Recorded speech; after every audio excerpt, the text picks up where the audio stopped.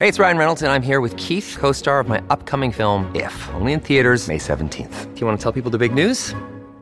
All right, I'll do it. Sign up now and you'll get unlimited for $15 a month and 6 months of Paramount Plus Essential Plan on us. MintMobile.com/switch. Upfront payment of $45 equivalent to $15 per month. Unlimited over 40 gigabytes per month. Face lower speeds. Videos at 480p. Active Mint customers by 531.24 get 6 months of Paramount Plus Essential Plan. Auto renews after 6 months. Offer ends May 31st, 2024. Separate Paramount Plus registration required. Terms and conditions apply if rated PG. Look, Bumble knows you're exhausted by dating. All the must not take yourself too seriously and 6'1" since that matters. And what do I even say other than hey? Well, that's why they're introducing an all-new Bumble with exciting features to make compatibility easier, starting the chat better, and dating safer. They've changed, so you don't have to. Download the new Bumble now. When you need mealtime inspiration, it's worth shopping Kroger, where you'll find over 30,000 mouth-watering choices that excite your inner foodie. And no matter what tasty choice you make, you'll enjoy our everyday low prices, plus extra ways to save, like digital coupons worth over $600 each week. You can also save up to $1 off per gallon at the pump with fuel points. More savings and more inspiring flavors make shopping Kroger worth it every time. Kroger, fresh for everyone. Fuel restrictions apply. Welcome to the New Books Network. Welcome back to the New Books Network. I'm your host, Stephen Dozeman. Gramsci's concept of hegemony is often invoked, but usually as a means of cultural critique and analysis. However, my guest, Lorenzo Fusaro, argues in his recent book, Crises and Hegemonic Transitions, that Gramsci's work is permeated by Marx's economic critique and his theories of value. Split into two parts, the book is both a critical rereading of Gramsci, followed by a rereading of the last century of economic and political developments. The first half of the book involves a careful rereading of the key concepts in Gramsci's prison notebooks, rethinking concepts such as hegemony as being more closely related to the base instead of simply being superstructural description. Hegemony is not above and beyond economic dynamics and antagonisms, but emerges from them and changes alongside them. This allows for a broadening of the theory conceptually and also allows him to apply it to international relations instead of being confined to a particular state. The second half of the book then traces the economic history of the 20th century, starting with the rise of the United States in the international scene in the 1920s, and following through to its eventual unraveling on the world stage in the present day. And even though the book was first published in 2018, at the end, Fusaro offered some speculations on how this reworked theory of hegemony might help us think about the recent COVID crisis and its aftermath. Synthesizing theory, history, and economics, this is a book that offers a powerful punch and will reward readers from a number of different angles, and offers some dynamic theoretical resources for understanding our current crisis and what might be just around the corner. Lorenzo Fusaro received his PhD in International Political Economy at King's College London. He is an associate professor of political economy at the Universidad Autónoma Metropolitana in Mexico and is also one of the editors of the recently published Revisiting Gramsci's Laboratory. Lorenzo Fusaro, welcome to the New Books Network. Hello. Many thanks for giving me this opportunity to present my book, and thanks to all the listeners. Yeah, so to kick things off, we always like to have guests introduce themselves at the beginning. So could you maybe tell listeners a bit about your background and what your work and research tends to focus on? Well, at the moment, I'm associate professor of political economy at the Universidad Autónoma Metropolitana in Mexico City, and I mainly work on Marx. I teach capital, political economy, but also I have worked quite a bit on Gramsci. When the book we are going to discuss is one of the work I have written on him, and moreover, most recently, jointly with other persons, I have published another book called Revisiting Gramsci's Notebooks. Wonderful. So to kick things off, your book is in large part an attempt to synthesize Gramsci's theory of hegemony with Marx's critique of political economy. So before we get to your approach to hegemony and economy, can you maybe give listeners a sense of how this sets your reading of Gramsci apart from other readings that have dominated in the last few decades? Particularly, I see him usually brought up as a sort of cultural theorist or literary critic. You're trying to bring him more towards economics. Can you maybe speak to that a bit?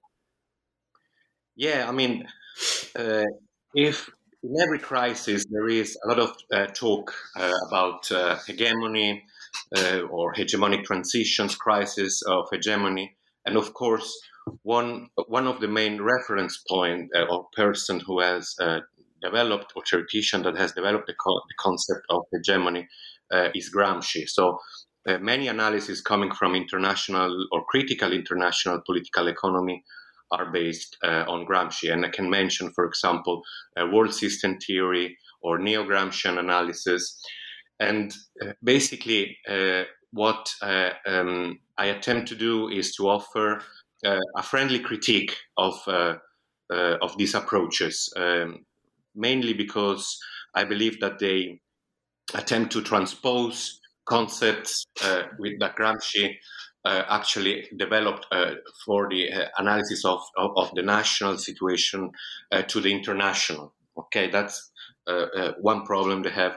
They most of the time, although we have critical theories, they detach themselves from the main tenets of Marx's Capital. Okay, so what I attempt to do, and my reading of Gramsci tries to underline this relation between Marx's Capital and Gramsci's main work, the Prison Notebooks. I try to show that although the Prison Notebooks are mainly understood as a work on the superstructure, the ideology, also the state, and so on, I believe that the law of value and the main critique of political economy that Marx develops is very important for understanding all the main Gramscian concepts and the main narratives he is developing in his main book. And in order to do that, I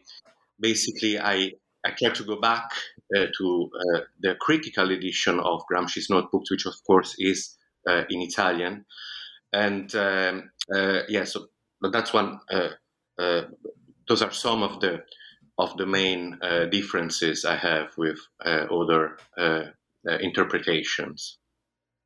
Yeah, moving into the book. So, in looking at various ways of using hegemony to study economic transitions, you say a good starting point for this would be what you call hegemonic stability theory. Can you give us a sense of what this theory is and how it helps us think of the economic transitions Marx has outlined regarding the transition from cooperative to competitive production? Yes, I mean, hegemonic stability theory is the sort of mainstream theory of hegemony, and what it says is basically that it's, in order for the capitalist economy to function, it's necessary to have a hegemonic power. Actually, I mean, if you look a bit at the history of this theory, you have an important work by Charles Kindleberger and then Robert Gilpin, who exactly underline this point, no? That the necessity to have a hegemonic power.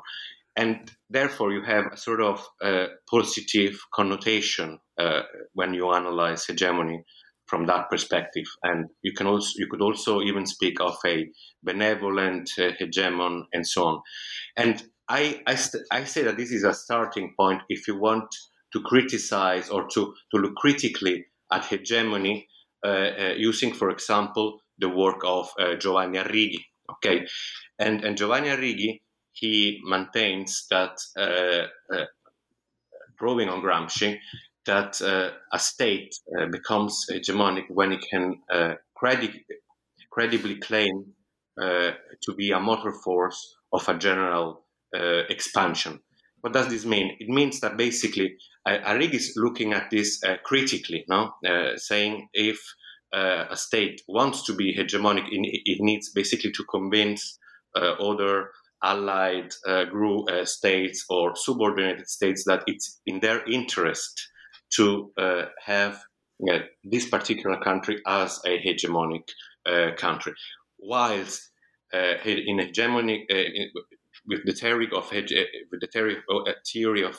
hegemonic stability, you have a position which is completely different. There they say that it's necessary to have a hegemonic power. So this is why I speak or I say that it's a good point to start with. Yeah.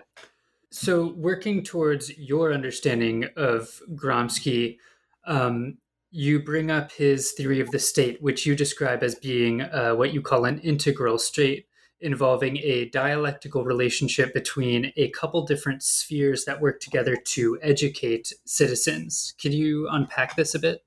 Yeah, I mean, the integral state is something that is very important in Gramsci's writings, and that I somehow also use when I attempt to theorize or to re-theorize hegemony at the international level. And it's important because Gramsci was asking himself, well, why are we having a revolution in the East and whilst in the West we have, for example, fascism coming up, no, and so on. And so one of the main arguments is that the integral state, as you mentioned as well, understood as the dialectical unity between political society and civil society, is actually something that enables that in a situation in which you have a major crisis, the system does not collapse. Okay, so I use that element or this idea also when I try to theorize hegemony at international level, because even there, it's not said that in times of crisis you automatically have a crisis of hegemony or a hegemonic transition. This is what I would answer. So from here you turn, you were just mentioning crisis. So from here you go to Marx and try and synthesize Gramsci and Marx together, particularly the Marx of Das Kapital, with particular focus on the contradictions engendered by value and surplus value on the capitalist system as a whole, and how it leads to a tendency for the rate of profit to fall over time. Can you maybe give us a sense of how contradictions function in Marx's theory of capital and how this fits within your reading of Gramsci? Well, of course, the question of contradiction in Marx's Capital is a very big theme, no? And there are lots of works that try to figure out how that works. There are different opinions about that. What I attempt to do, and the way in which I take into considerations the contradictory character of capitalist accumulation and the different contradictions that Marx outlines in Capital, is to build what I refer to as an organic theory of crisis. No? And there, I associate different contradictions between, for example, between production and consumption, between production and exchange, to different so-called monocausal crisis theories. For example, the theory of underconsumption or overproduction, or another important theory of financialization, and so on. And I look at it, say, a bit differently. I try to find a way to articulate all these different crisis theories, and in doing so, I mainly try to read Capital from a Gramscian perspective, where again contradictions are very important. We mentioned and contradictions, and also what Gramsci calls organic unities. Organic unities are like concepts made up of two different contradictory elements, like consensus and coercion, or civil society and political society. And the same we might also apply when analyzing these different contradictions or concepts in Capital. As I mentioned, production and consumption, production and exchange, and so on. And the basic idea behind all of that is that through capitalist accumulation, the search for more and more surplus value, there is a tendency for these different parts that compose an organic unity to separate itself from one another. So, for example, in the case of financialization, where the fear of exchange outgrows, and detaches itself from production, or the same when you talk about production and consumption. Also there you have this separation between these two elements, and so the idea is that you have, as capitalism progresses, you have this increasing detachment between these different parts. But also there, it's not said that this would lead automatically to a crisis. So the question is, when do you have the situation in which a possibility of crisis turns it into an actual crisis? And there I integrate the question of profitability. You mentioned the law of the tendency of the rate of profit to fall. And I introduce it in order to attempt to say, this detachment between, again, for example, production and exchange is not problematic in as far as profitability is enough to sustain this separation. A concrete example: if the stock market or finance is growing exponentially and so on, and production is and profitability is as well, then you don't have a problem of financing, say, this increase in the financial markets.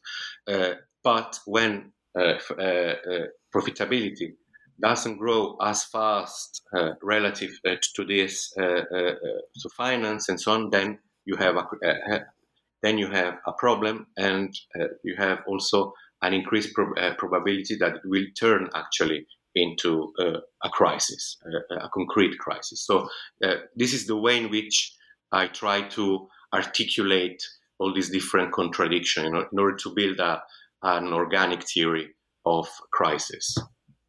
Yeah, developing this a little more, often discussion about hegemony and contradiction happens as if it only exists within a state or within certain national borders. But you argue that there's an international theory of hegemony, both with how hegemony is imposed and enforced, and how contradictions can function at the international level. Can you unpack this a little bit for us? Yes, many thanks for this question. As I said at the beginning, I attempt to reread Gramsci and to offer a new way of analyzing hegemony at the international level, while funding it basically in Marx's Capital. And there, I mean, the starting point is to see that Gramsci had a dialectical, one might say, analysis of international relations. So he was never analyzing a nation on its own. Okay, he always said, okay, if you want to analyze one single nation, you have to always take into account the influence that other nations are giving to specific developments in the country or nation or state you want to analyze. Okay. At the same time, these different nations these different nations are not equal. Okay.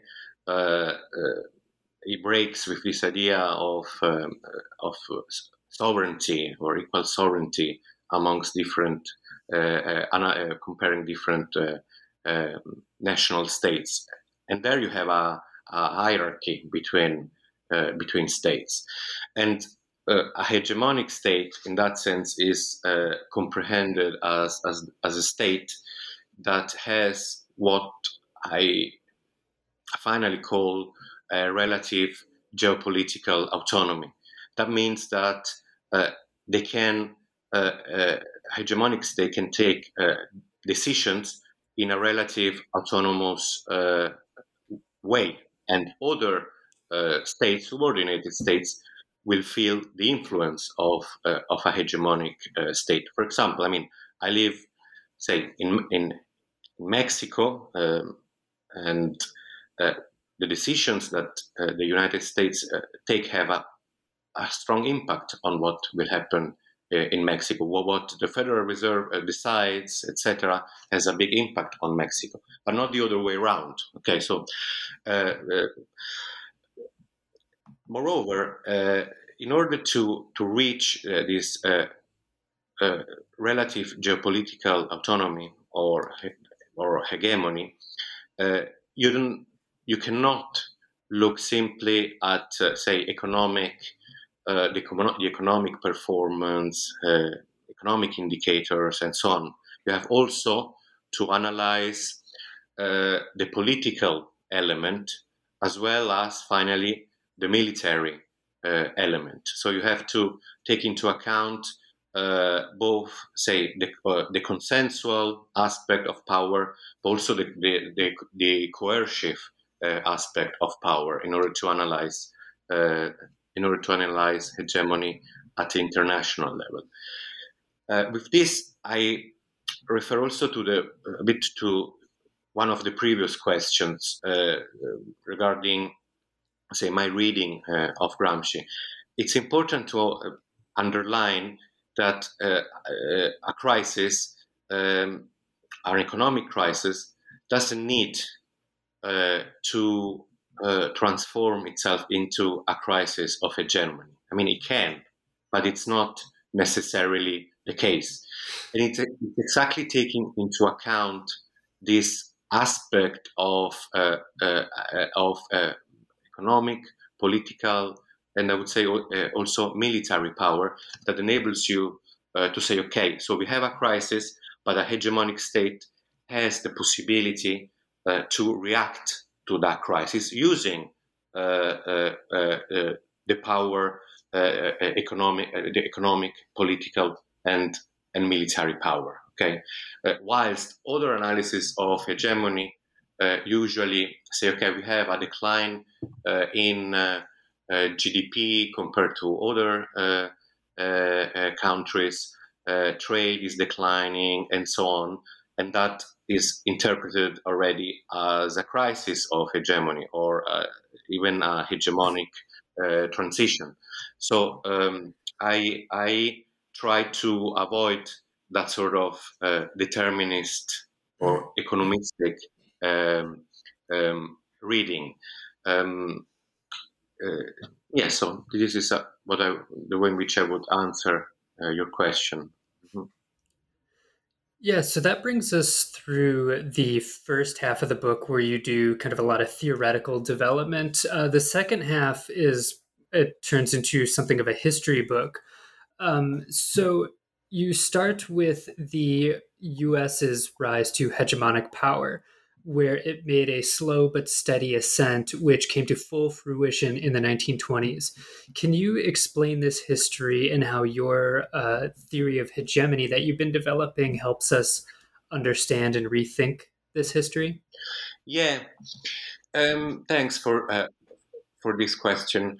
There is, of course, a debate now and different historical analysis on the rise of the United States to hegemony at the international level. And most analysis actually say that the US became hegemonic only after World War II. Okay, and what I'm attempting to argue in that in the first historical chapter of the book is that the US actually became hegemonic already during the interwar period, after World War One, with an important qualification. Before I was saying that hegemony has at the international level includes the economic, political, and military moment. There are also situations in which a country tries to be hegemonic without having achieved what I refer to as a completely realized hegemony.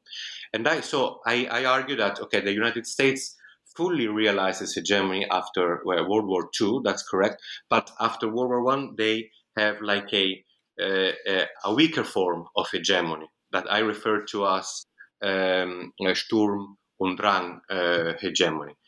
And it's a weaker form of hegemony because indeed, in that case, it's mainly based on its economic supremacy. There are some political elements, but it's not the sort of hegemony that the United States would construct through World War II and after World War II. Mm-hmm.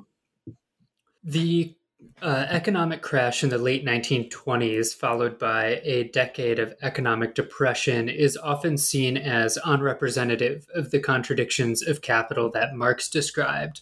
And you quote him thus: "Instead of investigating the nature of the conflicting elements which erupt in the catastrophe, the apologists content themselves with denying the catastrophe itself and insisting, in the face of their regular periodic recurrence, that if production were carried on according to the textbook, crises would never occur." In contrast to this apologetic tone, you offer a fairly detailed Marxist analysis of this crisis. Can you maybe give us a summary of that? Yes.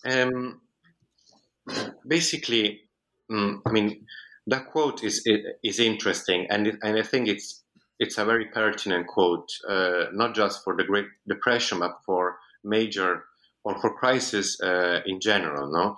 Because differently from, say, neoclassical economics and other strands within economics theory, where crises are mainly determined exogenously, in Marx they are created by the very contradictions that build up in capitalism. No, so you have this strong contrast between the mainstream view and the Marxist view. And within Marxism, as I was mentioning before, you have different interpretations. Now, before, when speaking more theoretically, I attempted to mention so some of the main strands within Marxist crisis theory. As I mentioned, underconsumption, overproduction, and crisis theory that emphasize the role of finance, and as well the rate, the law of the tendency of the rate of profit to fall.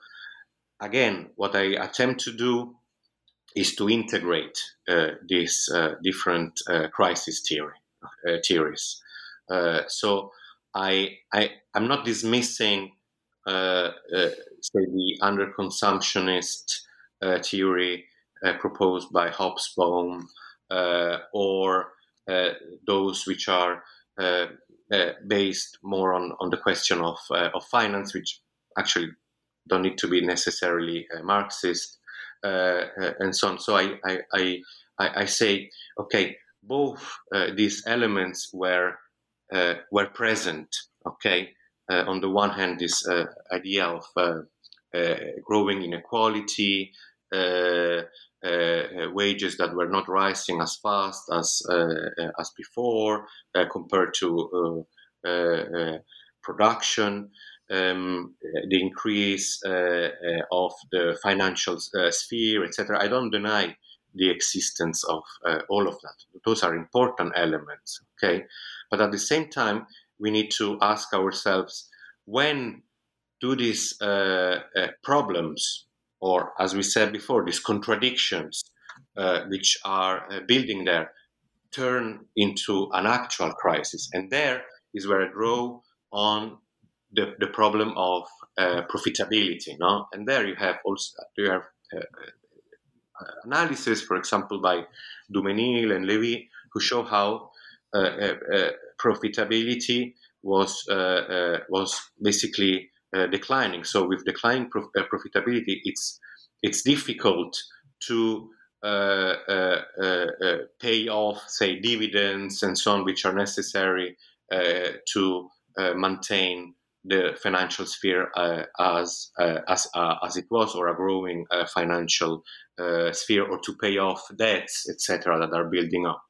At the same time, lower profitability means that wages won't rise, etc. So you have also this issue of underconsumption that can manifest itself, no? And so this is the way in which I attempt also in this case to integrate these different crisis theories and analysis, and actual analysis of crisis, of the Great Depression in this case. Right. Turning to some of the effects of the crisis, you argue that the hegemonic authority the U.S. had achieved in previous decades started to unravel here, and you even posit September 1931 as the symbolic start date for this unraveling. Can you unpack how the old hegemony came to an end in this time period? Yeah, as I mentioned before, I start from the idea that this form of hegemony that the United States constructed in the interwar period was a weak form of hegemony. And this is why I believe the Great Depression effectively led to a crisis of US hegemony. And I understand a crisis of hegemony, or of world hegemony, when other states are able to construct hegemonic relations, at least regionally. Okay, so the emergence of competitors or competitors and states that are able to construct hegemonic relations on their own are a manifestation of a crisis of world hegemony. And I believe that this happened basically during the Great Depression. So the main pillars upon which US, or this weak form of US hegemony rested, started to crumble, no, or to collapse. I mean, you can look at at income, GDP, trade, but also, for example, the control of the monetary system, which the U.S. constructed after World War One. Also, several agreements that the U.S. made after the war started to be void. No, okay, so you have German rearmament. You have Japan invading Manchuria. So there are different elements that point that the sort of hegemony the U.S. constructed after World War One basically collapsed, and this is why I speak of a first crisis of U.S. hegemony during that period. Yeah, moving forward historically a few years, in the wake of the Second World War, the US emerged as the central hegemonic force in the world. But you argue that this wasn't simply a reassertion of the hegemony achieved before the Great Depression, but was a fundamentally new form of connection and control. Can you tell us a bit about this new model that emerged in the wake of the war? Yeah, this is the experience of the United States after World War II is a good example of what I referred to as fully realized hegemony. So this time around, it's not the sort of weak form of hegemony built mainly on economic power. It translates also at the political and military level. No? It's a form of hegemony that is far more institutionalized compared to the previous form of hegemony. And very importantly, it's also militarily cemented. No? And it's important to grasp all these different elements and this complex architecture of U.S. hegemony after World War II in order also to understand what happens afterwards. Not maybe we have a chance to talk about that, but there you have many times this idea that the U.S. entered very shortly afterwards into yet another crisis of U.S. hegemony. And there I argue that the U.S. developed the means to attempt to avoid such a crisis. Yeah. There is a broad sense that in the 2007 financial recession, U.S. hegemony was finally threatened, and that China has in more recent years started moving in to take the place we're leaving empty. But you trace the hegemonic decline of the U.S. several decades previous and show that our hegemonic decline has been a much longer process and also involved advances made by other nations, especially Germany and Japan, who made tremendous strides starting in the 1980s, which forced the U.S. into a much weaker, more competitive stance. Can you give us a sense of this, where you're trying to rethink this decline and stretch it a bit farther back? Yeah, what you have there is a big debate, starting from the 1970s on whether the U.S. entered into a crisis of hegemony or not, right? And you have different positions. On the one hand, the idea that no, it's not the case. The U.S. continued with hegemony, though with some transformations. Another who claim no, the U.S. entered already a crisis of hegemony.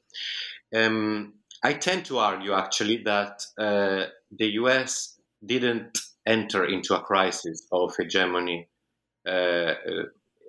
starting from the 1970s, exactly because, as I said before, they had the means to maintain their hegemonic position. With that, I also break with that idea I started to outline at the beginning of the interview that crisis don't need to lead to necessarily to lead to a crisis or economic crisis, don't need to lead to a crisis of hegemony, especially when a state has the capabilities and capacities to maintain its hegemonic position. And this is, I believe, what happened. I mean, some argue that hegemony basically disappeared as such, even as a concept, that it wasn't, that it doesn't make sense to speak about hegemony because competition between different national states has disappeared and so on.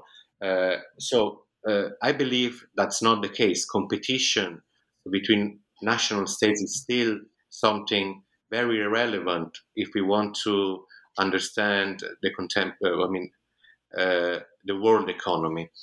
At the same time, I believe that the US was able to block, to some extent, the ascent of competitors such as Germany or Japan, no? They were making advances in economic terms and so on. But given the sort of architecture that the United States constructed after World War II, they were not able to translate those sort of economic advances into the construction of hegemonic relations. Mm-hmm. So this is why I believe, or I try to expose that the US did not enter into a crisis after the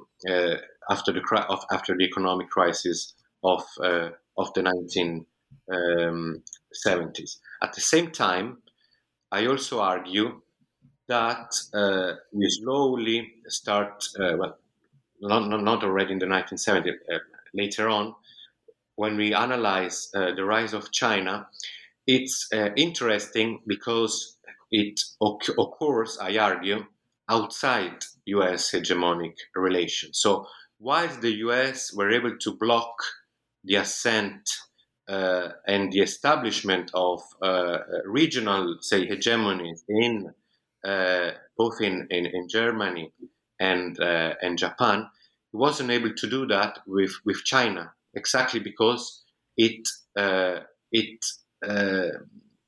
developed outside hegemonic relations.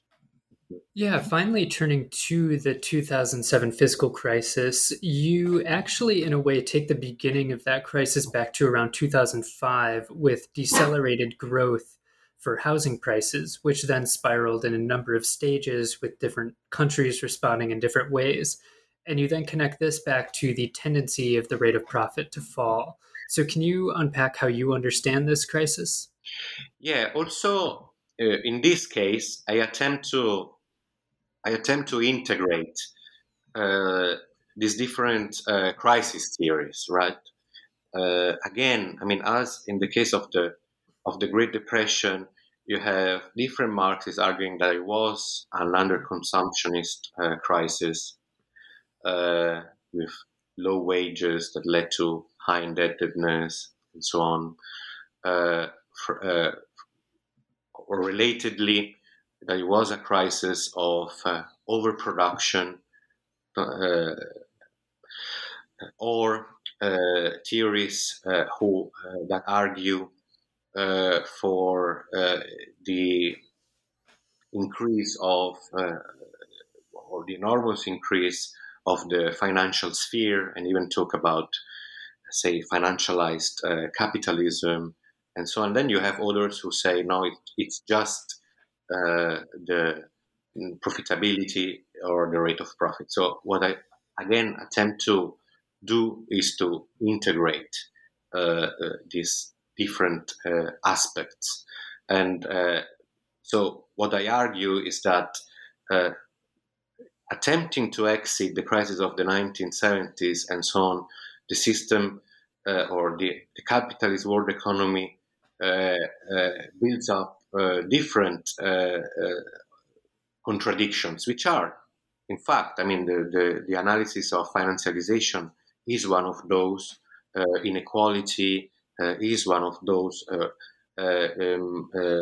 Low wages or flat wages or decreasing wages are another important element, not that characterize, well, say, neoliberalism or the exit of the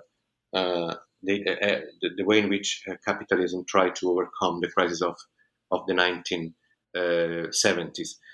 And so how to relate all these problems? I say, okay,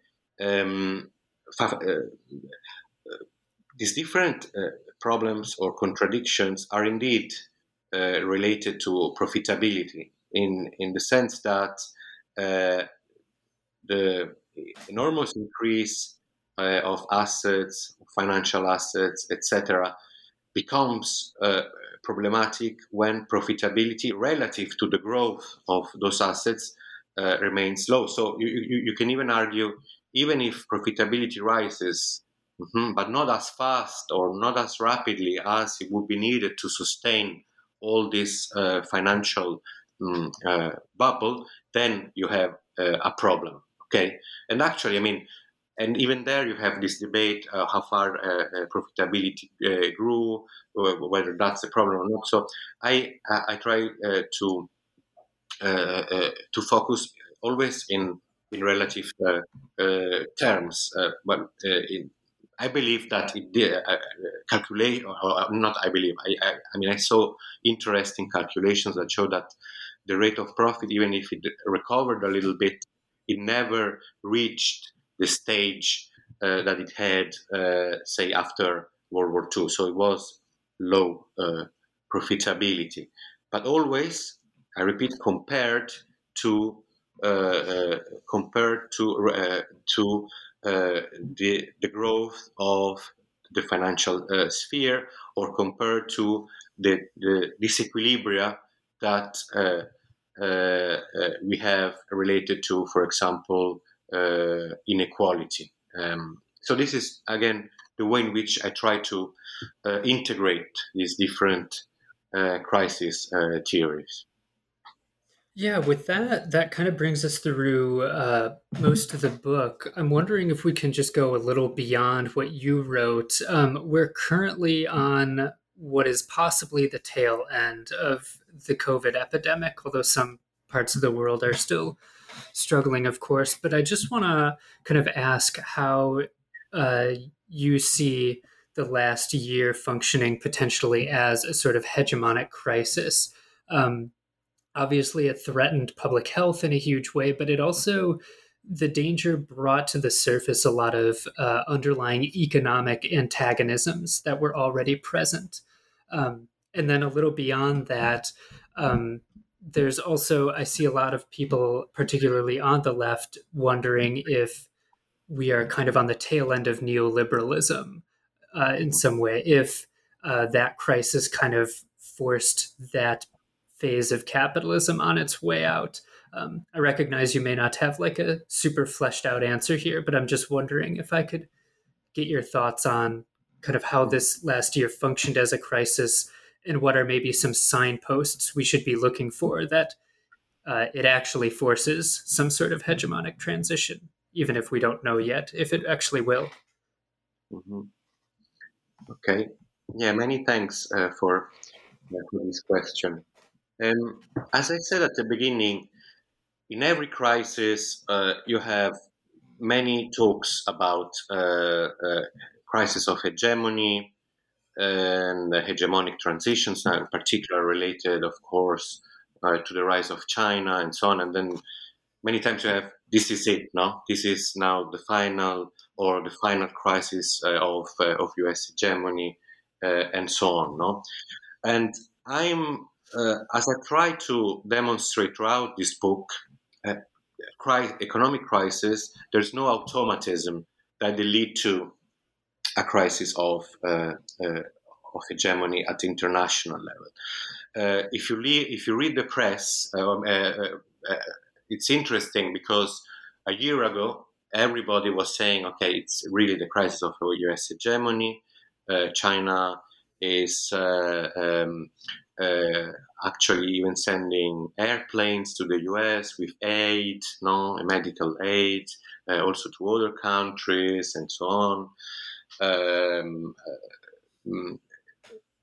And now, 1 year afterwards, with the election of Biden and so on, what you read in the press is completely different. Okay, you say, okay, the U.S. is again asserting itself; it is building its alliances again in Europe, also in the Far East, etc., to attempt to contain the rise of China. And so I believe that one needs to be careful. So, for one thing, I would say that those analyses that are mainly built on Gramsci, for example, neo-Gramscian analysis that actually maintain that we are in a war, that we entered after 1970 a war that goes beyond national states, has a problem in analyzing what is going on. So I think that what we are seeing is a reaffirmation of the importance of national states when we analyze and the competition between national states when we analyze the world economy. And I think that this COVID crisis is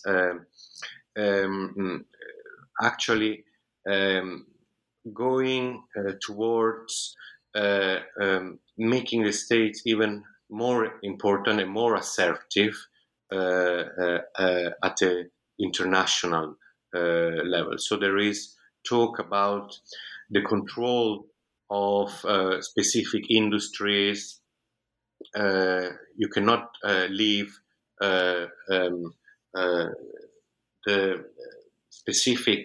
production of specific and important goods to normal international competition and so on. So you have to control those. And this is building, again, some, one would say, blocks. Okay. So to summarize, I would say that the crisis might lead to perhaps indeed a crisis of U.S. hegemony, but understood in terms of, as I said,